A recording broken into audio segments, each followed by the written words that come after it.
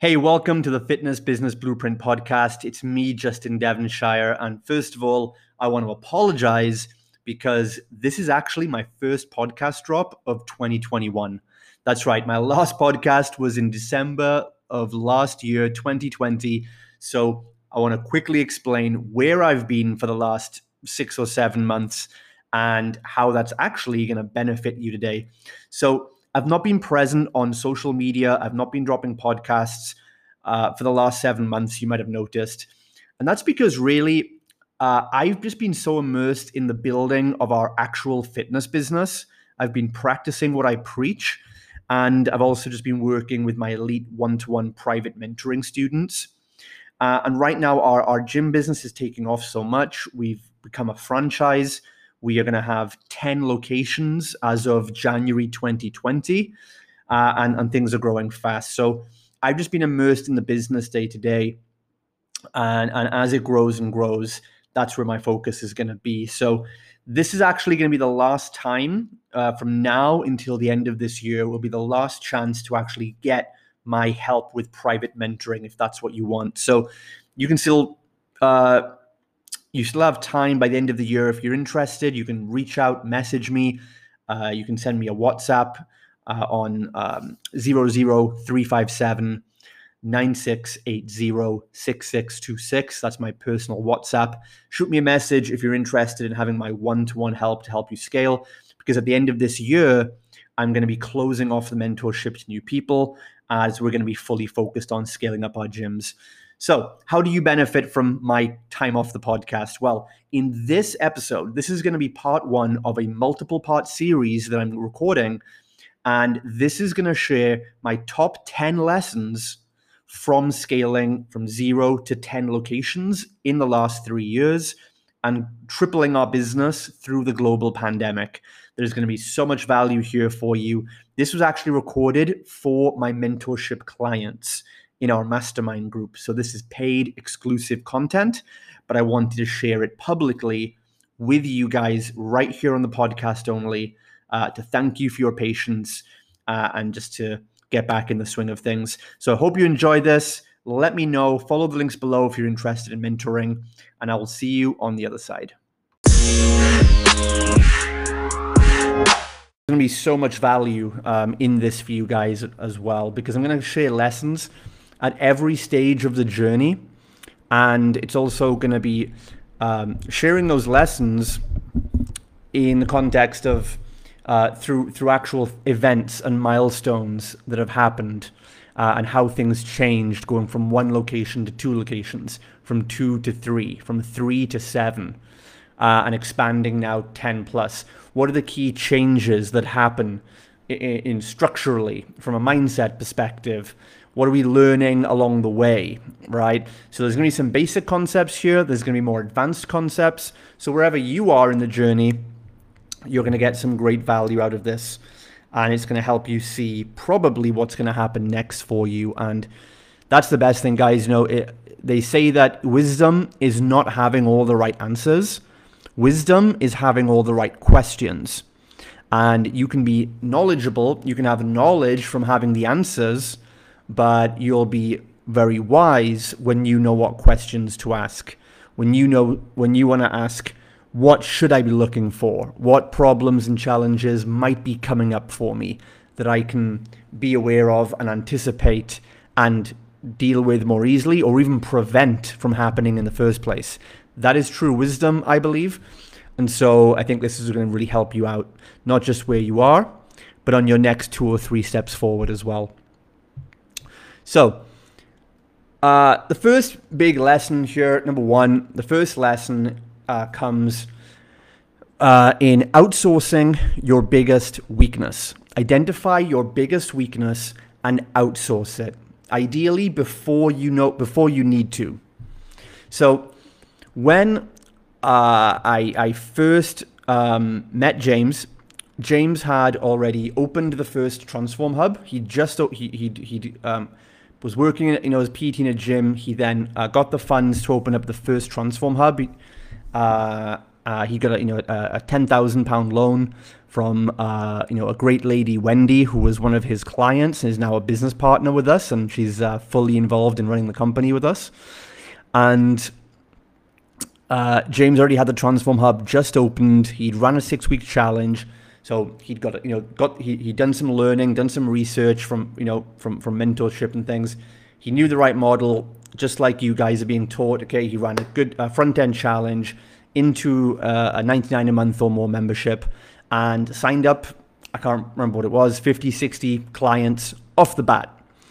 And at that point, I remember James telling me that that's when, it all became a bit real to him, that he'd now signed up all these people. They'd begun a 6-week challenge. And then he asked the question, well, now what do I do? What the heck do I do now? I've got all these clients. I've got this potential business. What do I do now? And that is when James came to a 4-day mastermind that I was holding at the time in Reading in the UK. So that was the 4-day event we did for you guys on this mentorship program. And James came along, paid a guest fee. He wasn't a client on the mentorship, so he paid an additional fee to come along as a guest. And during that week, he came and spoke to me during the week and said, look, I've got this model. I want to grow it, but he had the self-awareness to say, I don't know what to do next. Or, I know systems need to be put in and financials, but I don't know that side of things. And basically, James had the awareness to know what his biggest weaknesses were. Most people make the mistake of trying to fix their weaknesses, and I don't believe in that at all. And I'm talking here about weaknesses from a bigger level. So don't get caught up on tactical things here. When people say things like, I'm not so good at like tracking basic numbers, so I'll outsource that. You've got to have a general understanding of business numbers. You can't outsource that completely. You've got to have an understanding of sales, right? You can't outsource sales without ever having done sales for or sold your own fitness package, right? I'm not talking about weaknesses specifically as tactical as that, right? I think even if you suck at sales, you should learn sales. You should learn to be good at sales, because otherwise, how can you actually train someone else to be good at sales for you? I'm talking here about natural personality constructs. And if you go into module 1 of the FBB, it's laid out with the visionary versus integrator approach, or the entrepreneur mindset versus the investor mindset. You're either more right-brained visionary or you're more left-brained operational. Okay, and again, the visionaries, the right-brained operational guys, you're more emotional. You'll act on impulses, which is great because it means you'll take bigger risks than most people would get into. You'll jump into situations that most people wouldn't, but you're going to make a mess of it or not know what to do next because you jumped in too deep, which is great on one hand, but can get you stuck on the other hand. On the other hand, I think if you're a more integrator type, then you are really good at the planning, the details, all the little numbers and everything, but you'll never have the emotional impulse to take as many big actions. So a lot of integrators end up with great business plans that they never even start. And you'll know if you're an integrator, if you've gone year after year with no substantial growth in your company, then you're lacking a visionary aspect. And if your business has been growing or it's a roller coaster of highs and lows, then you're definitely lacking an integrator concept for sustainability. So visionary is what makes things launch or makes things move forward. Progression. Visionary equals progression. But integrator creates sustainability, profitability, long-term, right? So that's the ultimate weakness you've got to be, and that's why it's module 1 in the program. You've got to understand where your strengths and weaknesses lie. And if you're a true visionary, like James is, he knew early enough, almost instinctively, that he had to find an integrator, right? And I probably taught that on the 4-day event, so it probably clicked for him there. He came to me, I said, look, you've got a lot of potential here. It's a great business, but you do very much need a strong integrator in the company, or because you need to focus on your visionary strengths. You can't waste time trying to do something you're never going to do that well, right? You need to get someone in the business. So if you are a visionary, we partnered up. I said, you've got great potential. I'll take an equity there's so much work here to do, right? You probably couldn't afford to pay me for the amount of consulting you would need to build everything in, right? But I will be partners with you because I see the potential. I see the potential in you. I see the potential in the Transform Hub. I can bring the operational resources and we can make this thing fly, right? And James didn't think very long. He was like, yeah, let's do it. Let's partner up. He knew that was a good idea. He benefited from my decade of experience and all my systems and operations. And boom, the Transform Hub really started taking off, right? So that's the first lesson. You've got to know which is your strength and weakness and get the other side outsourced as soon as possible. If you're a visionary, and you can do the test in module 1, if you're a strong visionary, you need to bring in an integrator. That could be a partner, like James did, like bring in a partner who has the experience for that. It could be in a mentor. A lot of visionaries on this program are benefiting a lot by having my integrational systems and me as your one-to-one coach, which helps you make better decisions, or I keep you focused on things when you would have given up and abandoned them, or I help you to question your decisions and think things through in a longer term perspective. So even having me here as a mentor helps a lot of you guys do that. Or you might even just want to hire someone in your company, maybe an operations manager, a center director, someone with an operational background who can come in and take care of all that stuff and put the plan in place. However you do it is not as important as the fact that you actually do it. Okay, so that's how me and James started working together. And that leads us on to lesson number 2. So the next thing that happened then is just after that point, we were about to open the second Transform Hub. Okay, we'd got money coming in, ready to open a second bigger location a few kilometers away. And at this point, we made the decision to separate men and women, okay? Because at the Transform Hub originally, the way James launched it was for men and women together. So the first key bit of advice I basically imparted was, for the second location, I think we should separate men and women. We should niche down, and that's lesson number 2. Niching down as far as you can, not too far, not so far that your audience becomes so tiny, but niching down by either by demographic, by agenda, by age, something like this really helps, especially in a local market, because people, to stand out amongst the competition, people need to see exactly who you are, exactly what you do, and the more specific your niche, really it overcomes a lot of need for marketing and heavy sales. The more specific and aimed at one type of individual you are, the less selling you have to do. Because niching down in terms of marketing is actually a form of pre-selling, pre-qualification. And it also heightens perceived value for the same thing. Simple example is this. Gym owner A, right? Or let's just use Transform Hub, right? The Transform Hub as it was with a men's and women's mixed base would have a 6-week challenge, and it was called the 6-week transformation challenge. Okay, great. That's not that unique. But when we were able to specify it for women, that same 6-week challenge could now be called the 6-week get your body back challenge, the 6-week drop a dress size challenge. Now, a 6-week drop a dress size challenge can easily be sold for more money than a 6-week fitness or transformation challenge. Even though it's the exact same product, when the market sees this is created specifically for me, that gives them more confidence and an ability to say yes. And on the product, so that's the marketing side, makes marketing and sales easier for you by niching down. Secondly, on the fulfillment side, it also makes fulfillment and retention better for you, because it's far easier for us to create the best culture, the best community, when it's around a group of like-minded people. So if we're helping like-minded 30 to 40-year-old busy mums, or a bunch of dads, for example, or men. It's far easier. There's a very different culture in the men's hub than there is in the women's hub now.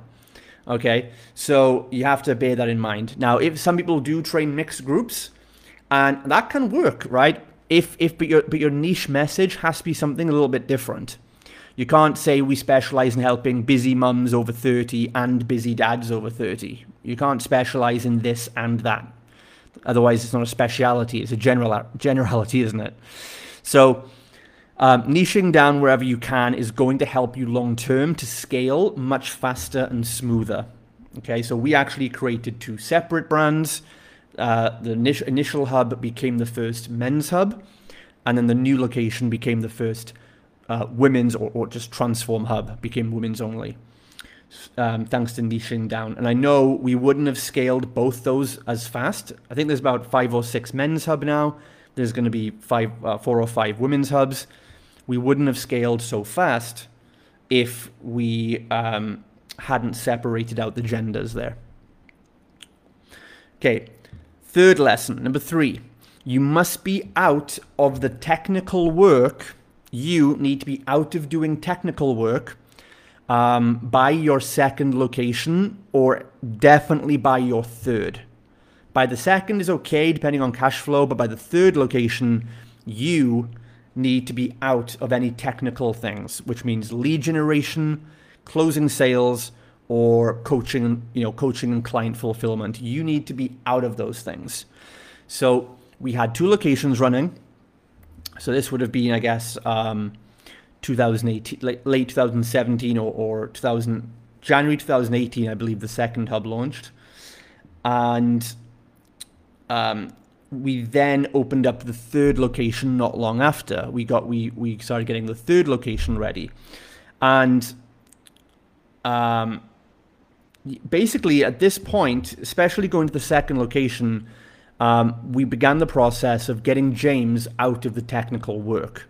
Okay, so I was never involved in technical work. I live in Cyprus. I fly over to the UK once a month and see the team and the clients there. But James, of course, founded the company, was in the technical work. He was running the ads, doing the sales, coaching the sessions. So by the second location, we had to start taking that off him. We outsourced all the lead generation, and then we just had sales, and we started bringing in coaches part-time to start taking some of the coaching hours off, so we could focus more on sales and outsourcing sales eventually. So it's really important at this point as well, because a lot of fit pros, a lot of gym owners resist at this stage, right? They try and hold on. And it's very hard to grasp. There's no easy answer to say, when should I let go completely of technical tasks? Because in some areas you want to hold on, and other times you want to let go.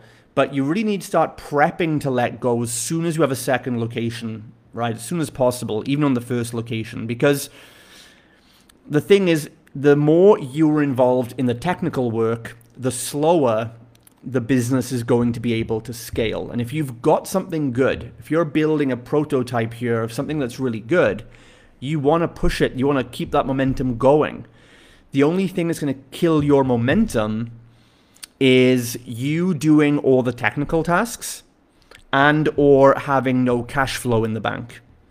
And usually, if you have little cash flow in the bank, that's a symptom of you doing too much technical tasks, right? Because the more technical tasks you do when you have 2 locations, that means no one's managing the business. If you're working in the business, nobody's working on it, right? So quality of leads, quality of sales, and quality of coaching will all suffer if they all depend on you, okay? And you'll end up doing a lot more work, working 12 hours a day, but money is still not going up.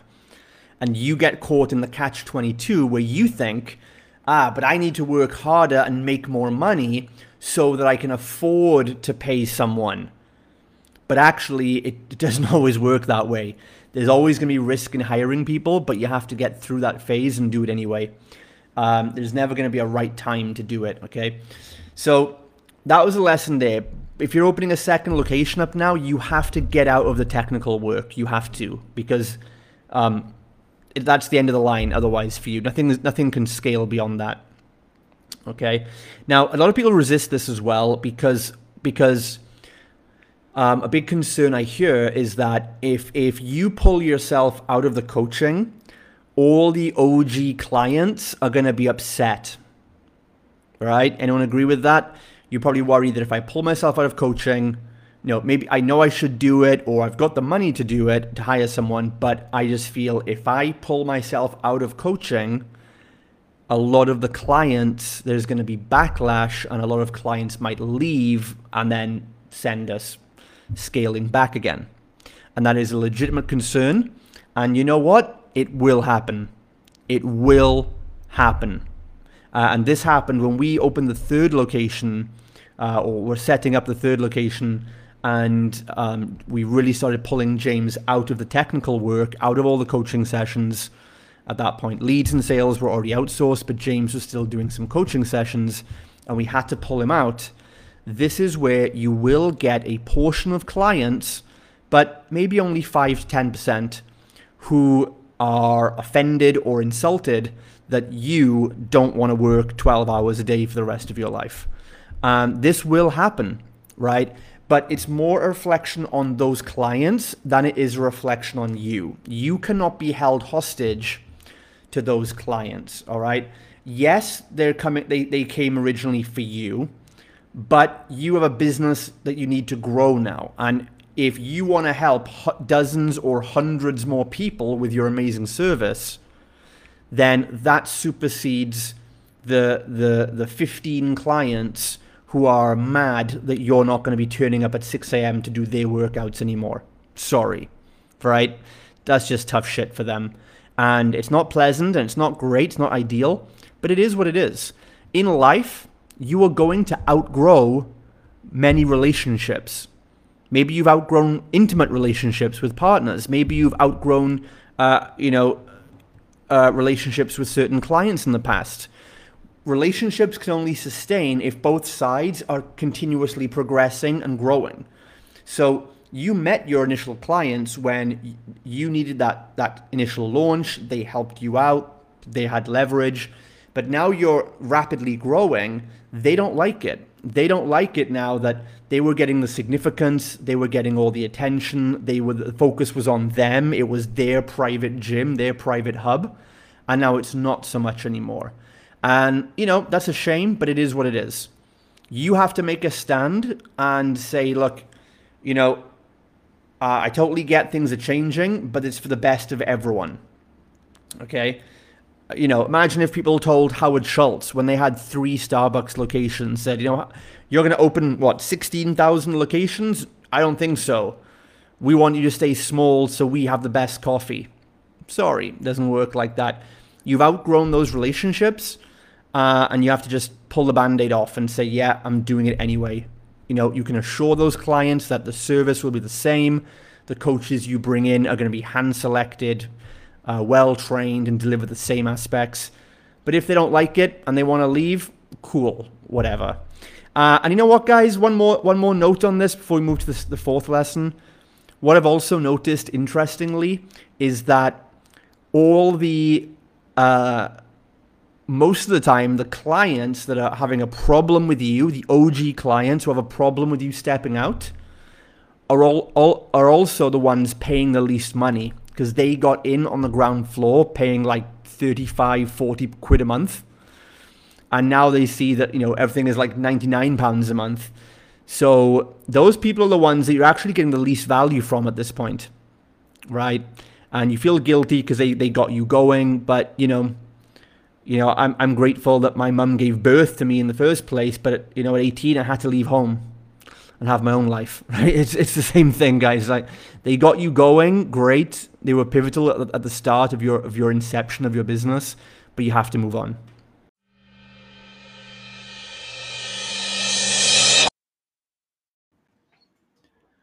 So that was part 1. Hope you enjoyed that. A few basics there. In the next part, stay tuned, because now we're going to start talking about bigger scaling concepts, including What's the minimum level you need your gym to get to before you know you can scale?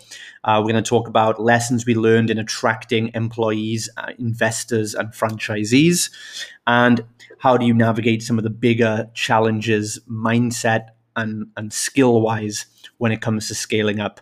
Let me know your thoughts and feedback on this and any other questions you have, and then stay tuned for part 2 coming up in the next few days.